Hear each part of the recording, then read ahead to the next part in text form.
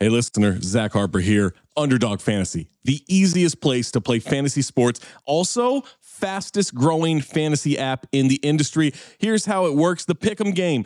Pick whether your favorite players will have a higher or lower stat total in this week's game for a chance to win big. How big, you ask? I'm so glad you asked that question, listener. You can win up to 100 times your money in a single night. Pick between 2 and 5 players, build a Pick'em entry. You can also do rivals picks. You can put like Tyrese Halliburton and Jalen Brunson against each other, and whoever has more points, more assists, more rebounds, whatever you want to do, that is your rivals pick. I would maybe go with Jalen Brunson in these playoffs. By the way, in the regular season, Jalen Brunson, scoring tear, going higher on his point totals all the time. Joel Embiid, whenever he did actually play, higher on his scoring totals all the time. Victor Wembanyama, for the next 15, 20 years, here's a pro tip for you. Take higher on the blocks. That's right. So you're probably wondering, how do you sign up? Oh my God, listener, you are full of good questions today. Sign up with the promo code DING, that's D-I-N-G, to claim your special pick first time deposit offer up to $250 in bonus cash.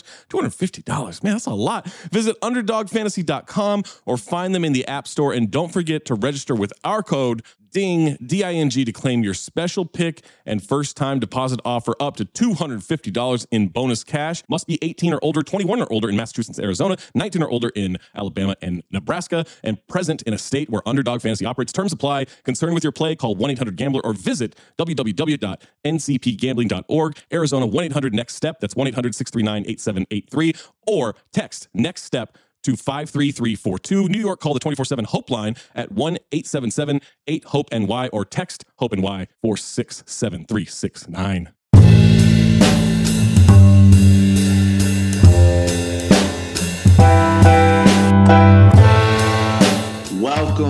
Welcome to all sentient beings.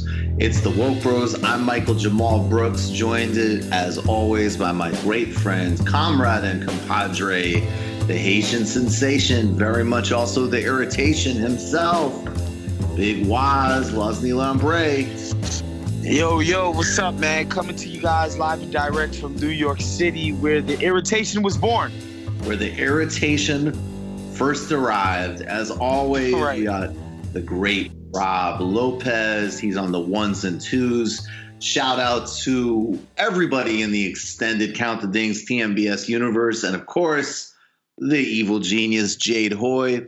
We got a lot to get to, as we always do on Woke Bros. First out of the gate, real quick. November 23rd, Michael Brooks show in Philadelphia at the World Cafe with special guests Artesia Balthrop, Emma Vigeland, and Crystal Ball. Links in the show description. As always, there is no way in hell you're gonna want to miss this one. Buy your tickets immediately. Waz, anything to get out of the way before we start? Yeah, we have a very limited run of Count the Dings live in San Francisco on October 12th at the Independent. A very limited run left on CountTheDings.com. So if you haven't already gotten your tickets, or maybe you want to invite a couple more people to come join the party, you might want to do that ASAPly.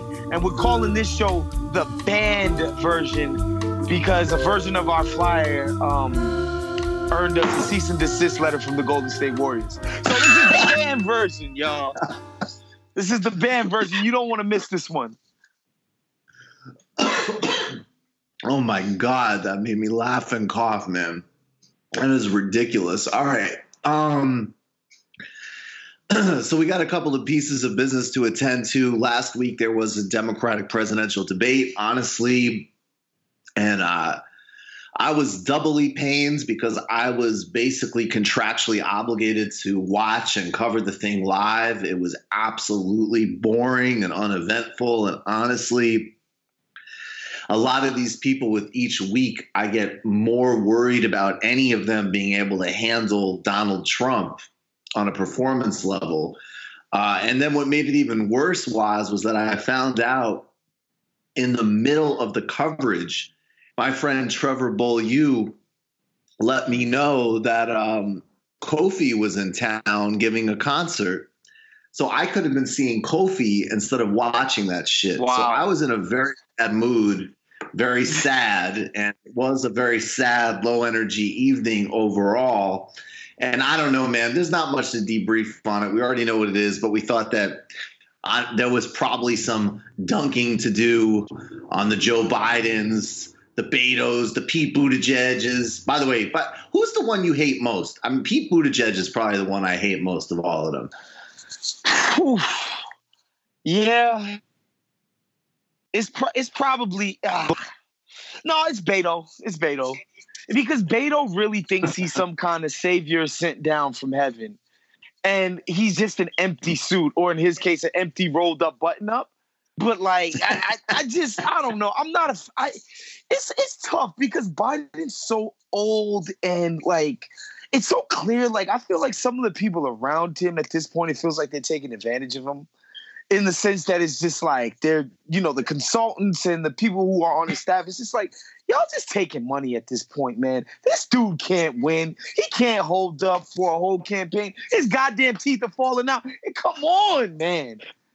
Let him rest. I'm not even joking. I said on TMBS on Tuesday with Emma Vigeland, and it's like, it's sort of a laugh line, but I'm not even really kidding. Is it fair to look at this as an act of elder abuse to run Joe Biden like this?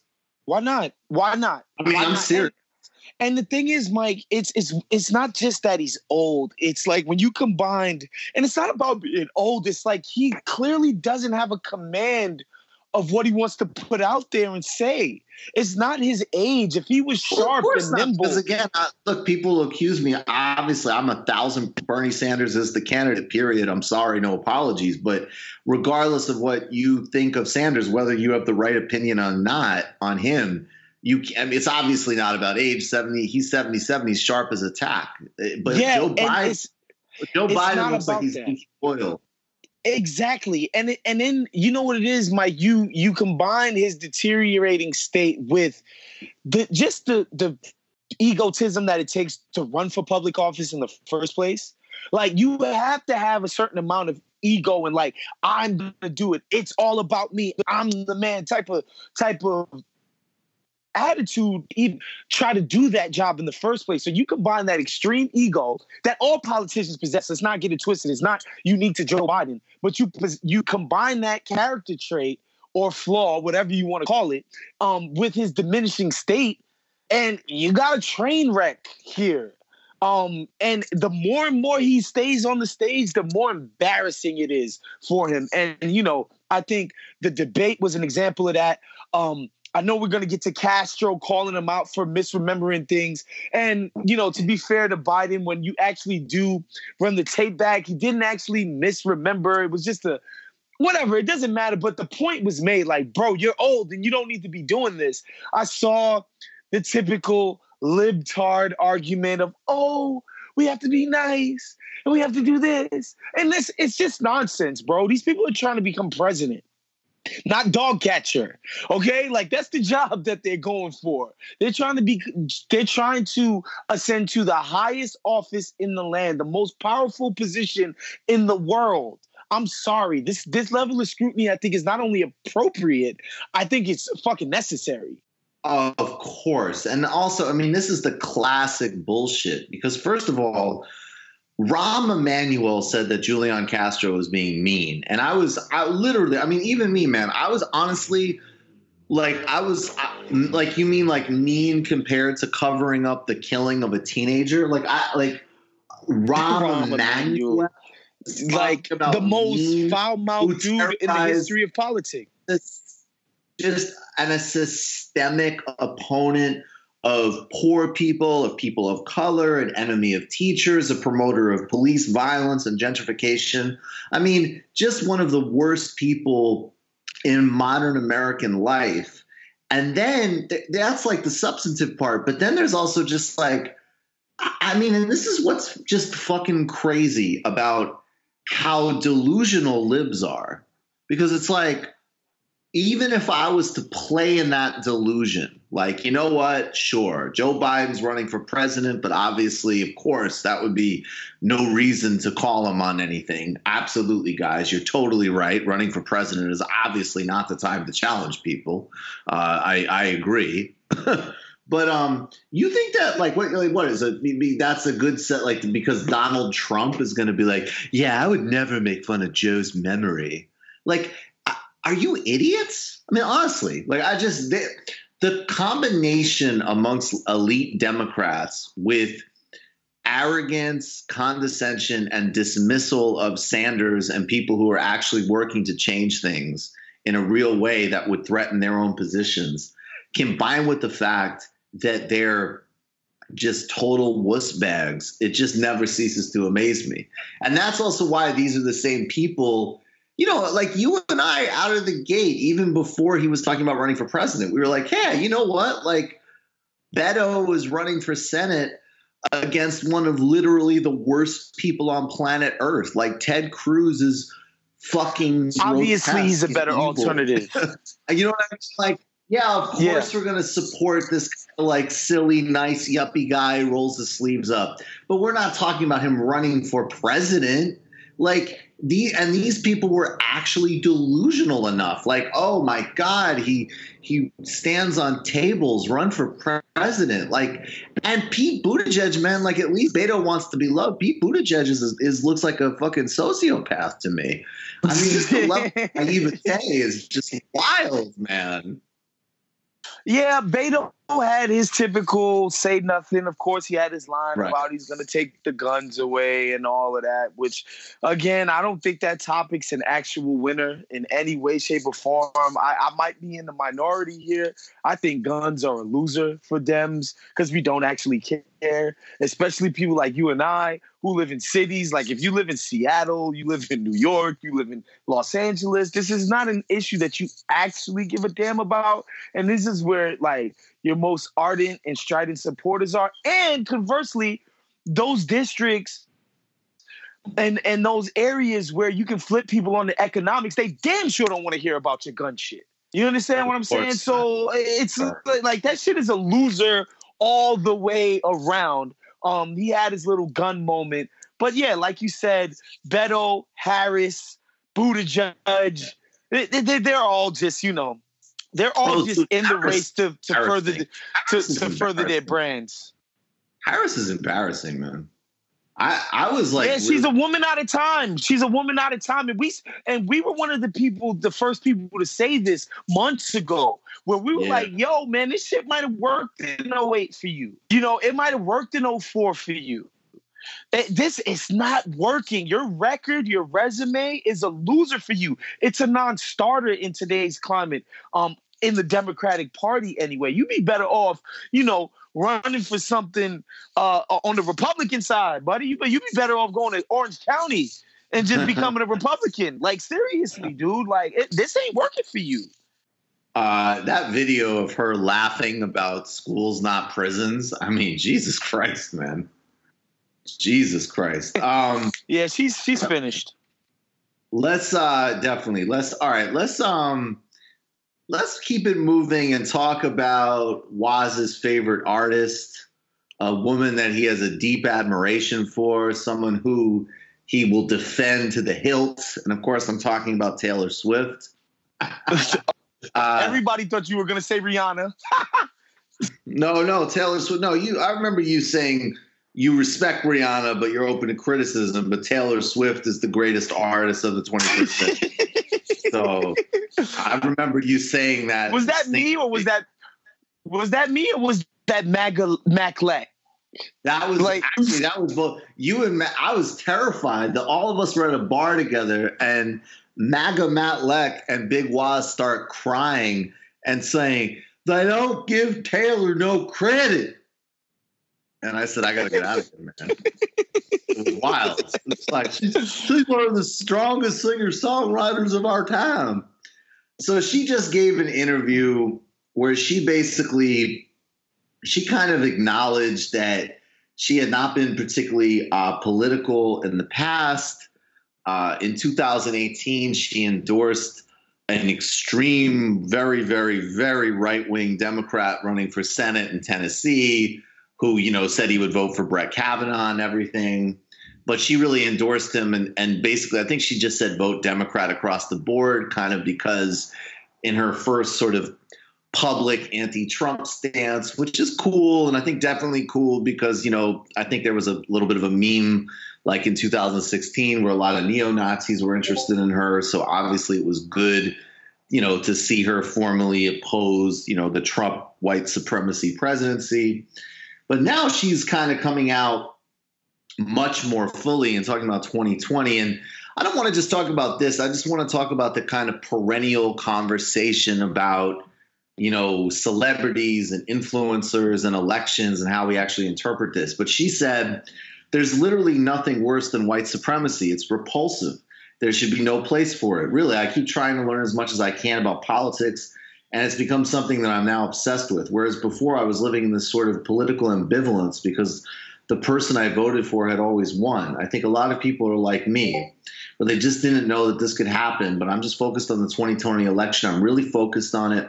I'm really focused on how I can help, not hinder, because I also don't want it to backfire again, because I do feel that the celebrity involvement in Hillary's campaign was against her in a lot of ways.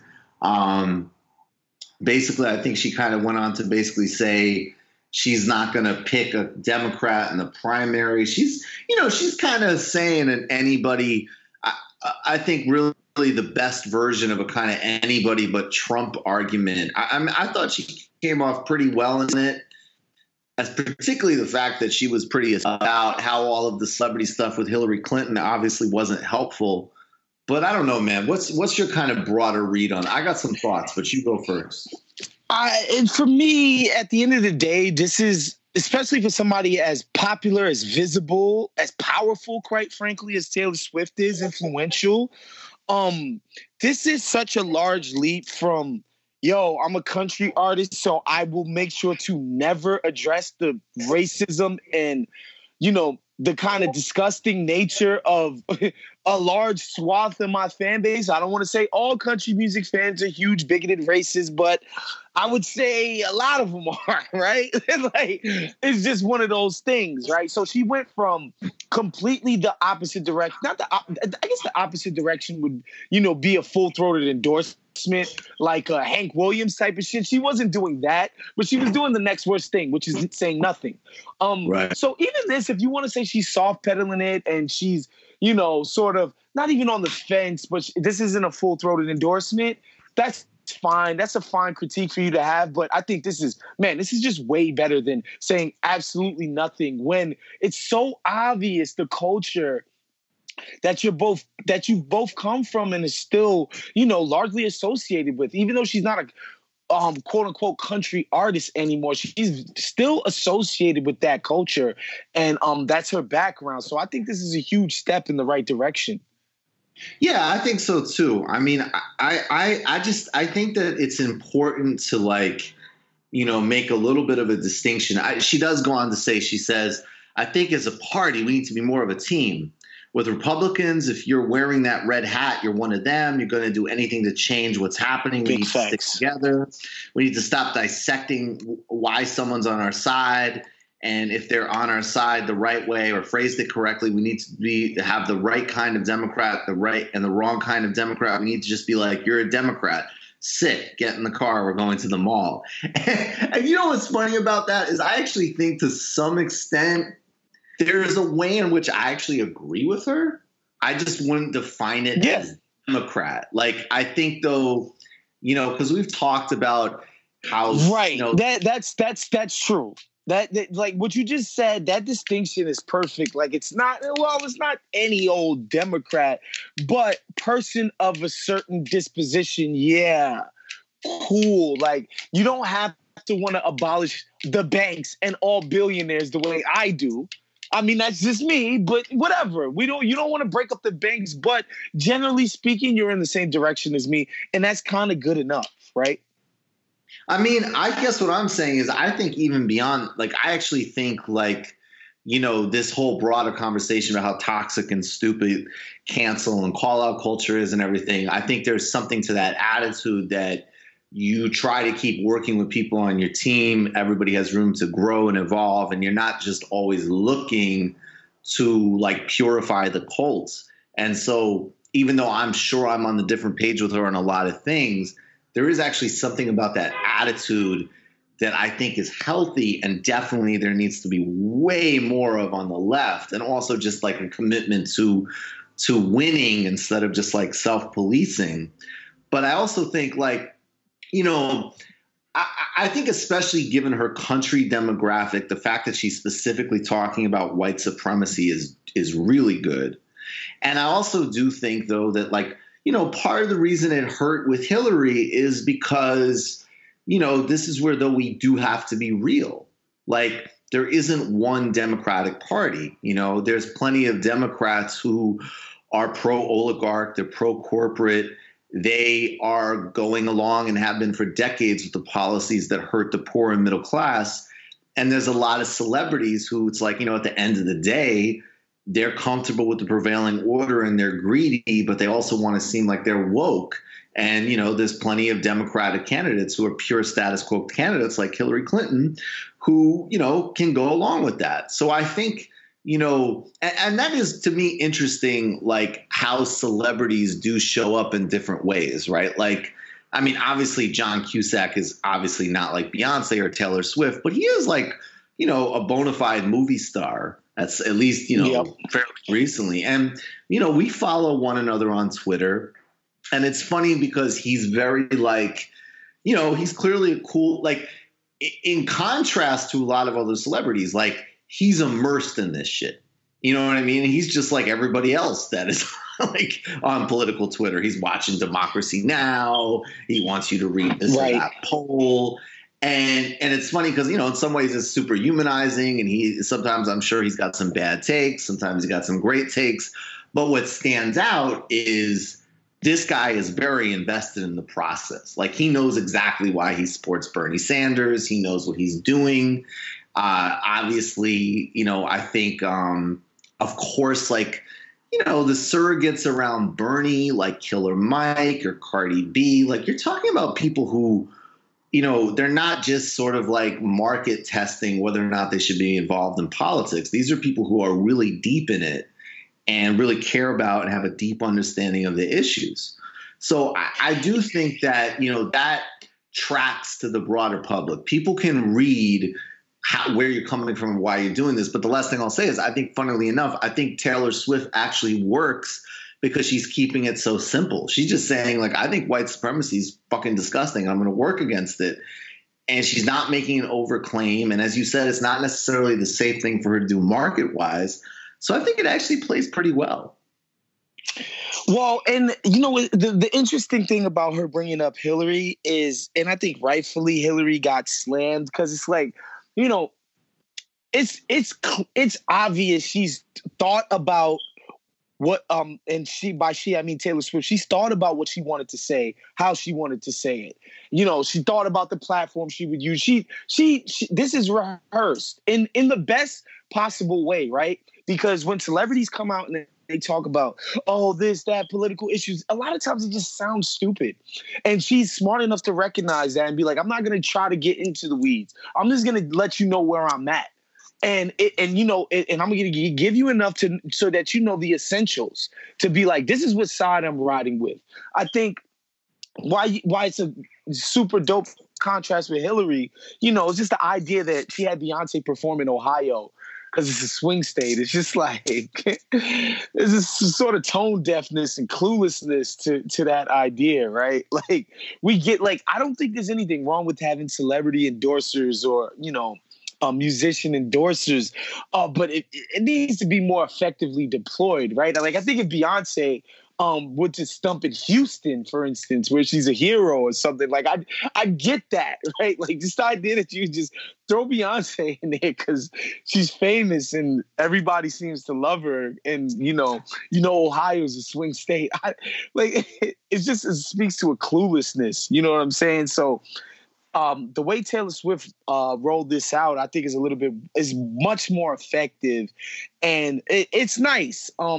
During the week where, you know, because she's so inextricably tied to Kanye, and you know he's basically tried to save his career now by going the God route, and now he's like doing church services every Sunday, and his next album is Jesus is King. Like it's so interesting. Like that during the same week that he announces this Jesus is King album, which to me is just straight up just a cynical, appealing to the Black community. We know they love church and God. I'm going to drop this album to get them back on my side after this Trump debate. That's just how I'm reading it. Maybe some people are thinking that's genuine or whatever. So to watch him do something that's cynical and stupid this week, and Taylor Swift come out and actually take a stance on something important, is kind of cool. Isn't that, that's wild how things just shift like that in terms of, like we all kind of Kanye shouldn't have done it how he did it. But I think, those of us there was that moment where it's like, hey, you know what? He shouldn't have done it that way maybe, but he was right about Beyonce winning that video and fuck Taylor Swift. And now all of a sudden, years later, would you have predicted that however many years, like 8 years later, whatever it is, like, hey, do you know that in 2019, Donald Trump is going to be leading a white nationalist White House, and Taylor Swift is going to break her silence on politics to call out white supremacy for the grotesque thing it is. Kanye is going to be begging for a meeting with Trump and then put out a Jesus album. Actually, I would believe the Jesus album. I one of the reasons I could never be too soft on Kanye is Jesus Walks, man. No. I don't like that song. Yo, it's just, the funny thing is, Mike, it's like all the things you just said is the idea that Taylor Swift is more revolutionary than Kanye West right now. That's crazy, right? Like her coming out and making this political stance is a bigger revolutionary act than anything Kanye's done in the last 3 years. It's wild to think. That is pretty wild. Mr. Hernandez, are you currently in federal custody? Yes, sir. Approximately when did you start living in federal custody? About November 18, 2018. What were you arrested for? Racketeering charges, violent crimes, shootings, drug distribution. At some point, did you decide to cooperate with the government? Yes. When did that happen? A day after, November 19th, the day after we was taken down. Now, you listed racketeering as one of the crimes to which you pleaded guilty. Were you a member of any gang? Yes, sir. What was the name of the gang that you were a member of? The Non-Trey Blood. Approximately when did you become a member? Around, I would say November of 2017. What sorts of things did 9Trey members do? We participated in a lot of, violent crimes, robberies, assaults, drugs, sorts of that nature. Mr. Hernandez, do you recognize anyone in the courtroom who was a member of 9Trey when you were a member? Yes. Who do you recognize?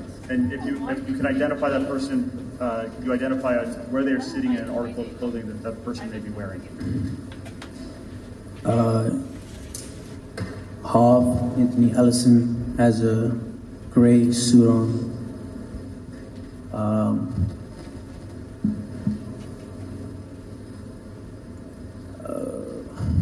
And Nuke Ajuman Mac has the brown suit on with the white thing on his head. Your Honor, may the record reflect that the witnesses identified Mr. Mack and Mr. Ellison? Yes, the record reflects that Mr. Hernandez, in sequence, identified Mr. Ellison and then Mr. Mack. Thank you, Your Honor. Now, directing your attention to September 2017, did there come a time when you filmed a music video in Brooklyn? Yes, sir. Where in Brooklyn? Bedford-Stuyvesant, Brooklyn, on Madison between Tompkins Avenue and Troop. Do you remember the address? I believe, I want to say it's 370 Madison. 370? 370. Mr. Mr. Hernandez, do you see Government Exhibit 202? Yes. What is that? 370 Madison. Is that a photograph of 370 Madison? Yes, sir. Does it fairly accurately depict the way 370 Madison looked? Yes, sir. Your Honor, the government offers Government Exhibit 202. Any objection? None, Your Honor. No objection. Proceed. May we publish it, Your Honor? Yes. So you filmed the music video in front of 370 Madison? Yes, sir. What was the name of that song? Gummo. Gummo. Gummo. Niggas envy, Blicky got the stiffy, got Blicky, drumming home 50, move milli, all my niggas on 50, talk down, you silly, hit a stain, 50 bands on hundreds, spin it through your block like a pop shove it, shoot at me, I'm shooting back, I'm getting buckets, I ain't wanna take his life, but nigga fuck it, I'm also robbing nigga shit, take a nigga bitch, do the dash in the whip, got the cash in the whip. I pull up with a stick, I let that shit hit. Shut up, but I fuck that nigga bitch. All right, let's go touch on this next story for a minute. We actually interviewed Tekashi 6ix9ine's lawyer several episodes ago, several months ago, and I just want to. I mean, I do think that is probably the most relevant thing to look at, the kind of broader picture of the criminalization of rap music, how this fits into, broader culture of race and policing. It's not just a gossip thing is what I'm trying to say. Now, that being said, let's get to the gossip.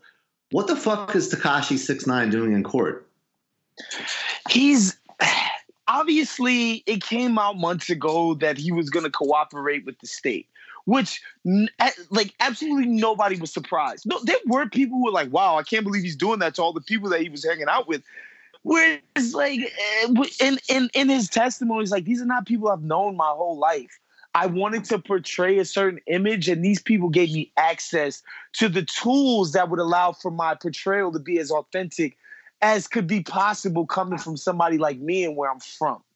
That's what he said. And he's like, these are the things that I've learned. These are the things that I've observed while being in the company of genuine people who have been in the system, been arrested, criminalized, have been convicted of crimes before, violent felons. Like, these are the people who I decided to cast my lot with in order to brandish an image. And in the process, he's gone about naming as many famous people as he possibly can in connection to this drug stuff. So far, he's named Jim Jones, he's named Cardi B, he's named Trippie Redd, he's named Casanova. Like, the list just goes on of people he's just named. Like, yeah, that person's affiliated. That person's affiliated. And we've talked about this in our little pre-show meeting, Mike. This is a hip-hop cop's wet dream. This trial, right. Like, just the idea of, like, you see, this is why we do need to monitor these people. This is why we do need to harass them and follow them around. They're all gang members. They're all shooting people. They're all terrible. This thing is astonishing. See, the thing, though, that is really, like, troublesome, again, like, on the more substantive level is like, what are we actually talking about here? Like, if you go to some of the claims, right? Like, they used to say that the Wu-Tang Clan was a drug dealing organization.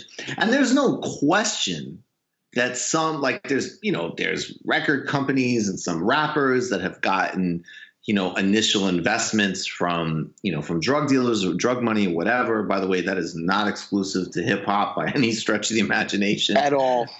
And then also, hello, have we ever heard of the Kennedys bootlegging? Give me a break. Well, I'm just even talking about other genres of music, but yes. Of course. If you want to, there's nothing special about this and hip hop, but even beyond that, like, what he's saying about somebody like a Cardi B, like, I'm sorry, like, Cardi B is not involved, or I should say one of the only things in life that would actually shock me is if Cardi B, amidst her schedule, was part of a drug cartel. Like, it's ridiculous. Right. What some of these people are saying, like, that is totally different And I would go back to the Trey episode on Nipsey Hussle, which I think a lot of people learned a lot on. But it's so intuitively obvious. It's like, if you came from basically if your social circle formed in a certain place, that doesn't disappear. And some people's social circles in certain places are gang heavy. And I'm not even trying, I'm making that's a sky is blue comment. That's not good. That's not bad. That's not glorified. That's not whatever. That is life. People come from different places. They associate and know different people. So the idea that you're going to say there were known bloods in a video. Well, yeah, those are her friends. I don't, and what it all does track to is let's actually harass and monitor and create stories about these artists, which are serious. I mean, it's a little bit far afield, but look at the Buju Banton case. That was bullshit. Yep. It was literal. I mean, that guy got hustled into actually basically trying to make himself look like a tough guy on the plane, even though he is not. He's a singer. He's not a fucking cocaine dealer. He gets several years in prison. This is serious. Yeah, and the thing about this whole thing, obviously they bring a trumped up charge to Tekashi because the state and the investigators, intuitively they know Tekashi's not a gang member. The whole point of putting all of that pressure on him with, jail time is so that he can help them build their case. That's so obvious. It doesn't even bear mentioning. But what I do want to say is that oftentimes, man, and this has been the case basically since hip hop got monetized, is that guys who have been incarcerated before and would come home and ordinarily be back in the streets doing things that are illegal turn to hip hop, rap music, and that business and enterprise, and were able to carve out legitimate careers for themselves out of it. Okay? And so the idea that you would, hey, man, you're associating with known criminals. These are, like you just said, these are the people who I know. These are people around me. And guess what? We're now pursuing a legitimate endeavor in this hip hop shit. So get off of our backs. Yes, we are former felons. Yes, somebody I know might be selling weed on the side to, pay his rent and help put food on the table for his mom and his kids. But guess what? We're pursuing some legal endeavors now. We getting 15,000 to show. Yes, we spreading it around to guys that are security. And yes, some of those guys were in the penitentiary. And guess what? When you in Rikers Island, if you ain't in the gang, you gonna get taken advantage of. Y'all made a system that people who aren't in gangs can't survive. So if somebody gets incarcerated, right, and they've paid their time, they come out. Yes, they gang affiliated. You can't survive on Rikers Island without being such. It doesn't happen. And that's your Rikers Island system. Y'all made that system. Y'all created that. You understand what I'm saying? So this idea that, Tekashi gets on the stand and says Jim Jones is affiliated. It's yeah, so you think Jim Jones is out shooting, robbing, stealing, killing people? This guy's a legitimate businessman now. But yes, he still maintains affiliations with people who are gang members, who I guess in the eyes of certain types of people are subhuman and don't deserve affiliation. I don't even know. Affiliation doesn't mean anything to me at this point. I don't know. The way I have a friend who, a very good friend who's a Republican political strategist. He's not, now I should say he's never worked for Trump or done anything with Trump. He didn't even vote for Trump, but he is in the mix of the fucking corridors of the Republican Party. He's a good friend of mine. We have dinner together sometimes. We hang out. Am I affiliated with Mitch McConnell now? I'm not even, what the fuck does that even mean? Let me tell you what affiliation means. No, I'm talking about how they mean it when they say it. No, I'm gonna tell you what it actually means. What they mean is what you're saying is valid. It's you're not saying anything by claiming a quote unquote affiliation. That does definitionally, what are you actually defining here? You're right. In practice, all it means is that Jim Jones, when he goes to a nightclub, if there may happen to be some type of guys that might rob, might be inclined to try to take something from Jim Jones, his affiliation for that. You know what? The OGs, the big dogs in that gang would be like, you know what? Jones is affiliated. Don't do anything to him. That's what an affiliation means. Period. To the beginning and the end. That's all it means. It doesn't mean that he's on the block selling weed and coke and heroin with the other gang members. That's not what that means. Well, it's also like what is the and then, you know, I mean, it's such a basic point, and so I'll leave it quick, but like we have all this cultural mythology of like Frank Sinatra and the Rat Pack, and he was friends with Kennedy. Oh, and he was also, you know, he was mobbed up. I watched an interview, and actually, by the way, the only interesting stuff I've ever seen Jay Leno say in my life, I don't even know how I literally got algorithm recommended Joe Rogan talking to Jay Leno, and Jay Leno starts telling stories about doing his stand-up sets for like mobsters, like for real mafiosos. It was fascinating. But it was like, okay, like, you know, Jay Leno can do a comedy set for one of the biggest killers in Chicago, and that's like funny and odd, which it is. But somebody can't associate with somebody they grew up with to make sure that they don't get their car stolen or their chain snatched or whatever. I mean, come on, stop. It's disgusting. Yeah, I mean, you know, to wrap this up, I think this case is important because, like I said about the hip hop police, I think a lot of what is going to be used for is to justify the harassment that happens to every single rap artist whenever they try to move around in New York.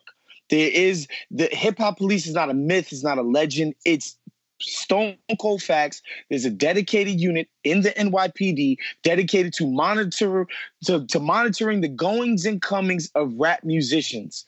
And there's been a lot of harassment through the years, a lot of bullshit through the years has happened to where, you know, a lot of artists, like I remember 2 Chainz saying, like, I don't like going to New York. They'll harass you for weed. God forbid my security has a firearm on him. He's going to get harassed and be subject to jail time for it. Like, you can't even protect yourself as a hip hop artist. There's just the hip hop police in New York City is just disgusting. And I think for me, my takeaway from this case is this is just, you know, bolstering their case for like, see, all these rappers are gang members and we should be harassing them. We should be monitoring them like fucking Big Brother. And we should be trying to ruin their chances of trying to make any kind of living for themselves in NYC, whether that be getting show money, whether that be, you know, club appearances, all the ways that these guys go about feeding themselves and their staffs. We're going to try to make that as hard as possible for them because they're black and they make music. 100%. All right. Let's get to the crates, our recommendations for what you should be reading, listening to, watching, whatever it might be. Waz, what do you got for the people? This is going to sound like whatever because this movie made a shit ton of money last weekend. But go out and see Hustlers if you have the chance this weekend. Jennifer Lopez is incredible. Her performance is breathtaking.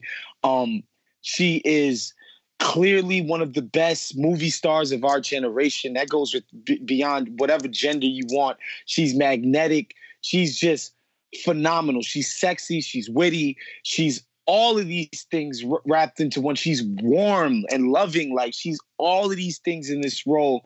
The movie is great, but Jennifer Lopez, specifically her performance in this movie, everybody should leave their house to go watch her in this movie. It's super dope. You know, I'm somebody who hates the superhero, Marvel bullshit, men in tights, nonsense era that we're in mass entertainment. And it's rare that we get a movie that's, you know, mid-budget, good actors, adult theme, a dope story. Nobody's got superpowers. It's just about people. It's about family. It's the kind of shit the kind of content that I love to consume. If you got a chance this weekend, go out and see that movie. Go see Hustlers. That sounds great. I guess, you convinced me, man. I'll check it out. I would want to recommend a book. Actually, I have it right in front of me. It's called Born Fee Dead, which is by Laurie Gunst, because I'm doing a research on we're putting together an illicit history of the Shower Posse and the CIA in Jamaica. But it's like this really it's about the gang warfare of Jamaica in the 1980s, but she's an anthropologist. It's written very well. It's not, I think maybe her perspective is very political and it's very humane. So she's kind of like, there's a lot of books that can chronicle violence in particular places. And even as it deplores it, it's a little, it gets a little vicey. This book is not like that at all. It's actually a very emotional book. It's beautiful, and it lands you in a time that is super distant, I feel like, from even like modern, gentrified Brooklyn, but it obviously still lives on in so many ways. So Born Fi Dead by Laurie Gunst, great book on the U.S. involvement, but CIA and Jamaican gang warfare in the 80s in Jamaica. Everybody become a patron of TMBS, patreon.com/TMBS. Watch the Michael Brooks Show on YouTube. Grab your tickets to the Philly show. Grab your tickets to the San Francisco show for Count the Dings if you can get them while they're hot. Become a patron of Count the Dings, as I happily am. That allows us to keep powering forward as we do this show. And then, of course, get the whole Count the Dings experience by joining at The Athletic, where you really just get basically, that's the best sports journalism on everything: basketball, tennis, football, soccer. My friend Nazo V writes for soccer on The Athletic too. That website, and now that they have the Count the Dings podcast, there's nothing in sports like it. Very kind words, my boy. It's the truth. So everybody, and of course, make sure to leave a rating on the feed, leave a review, keep getting this out there, keep growing the pod. We'll see you next week. Thank you, Rob. Thank you, Waz.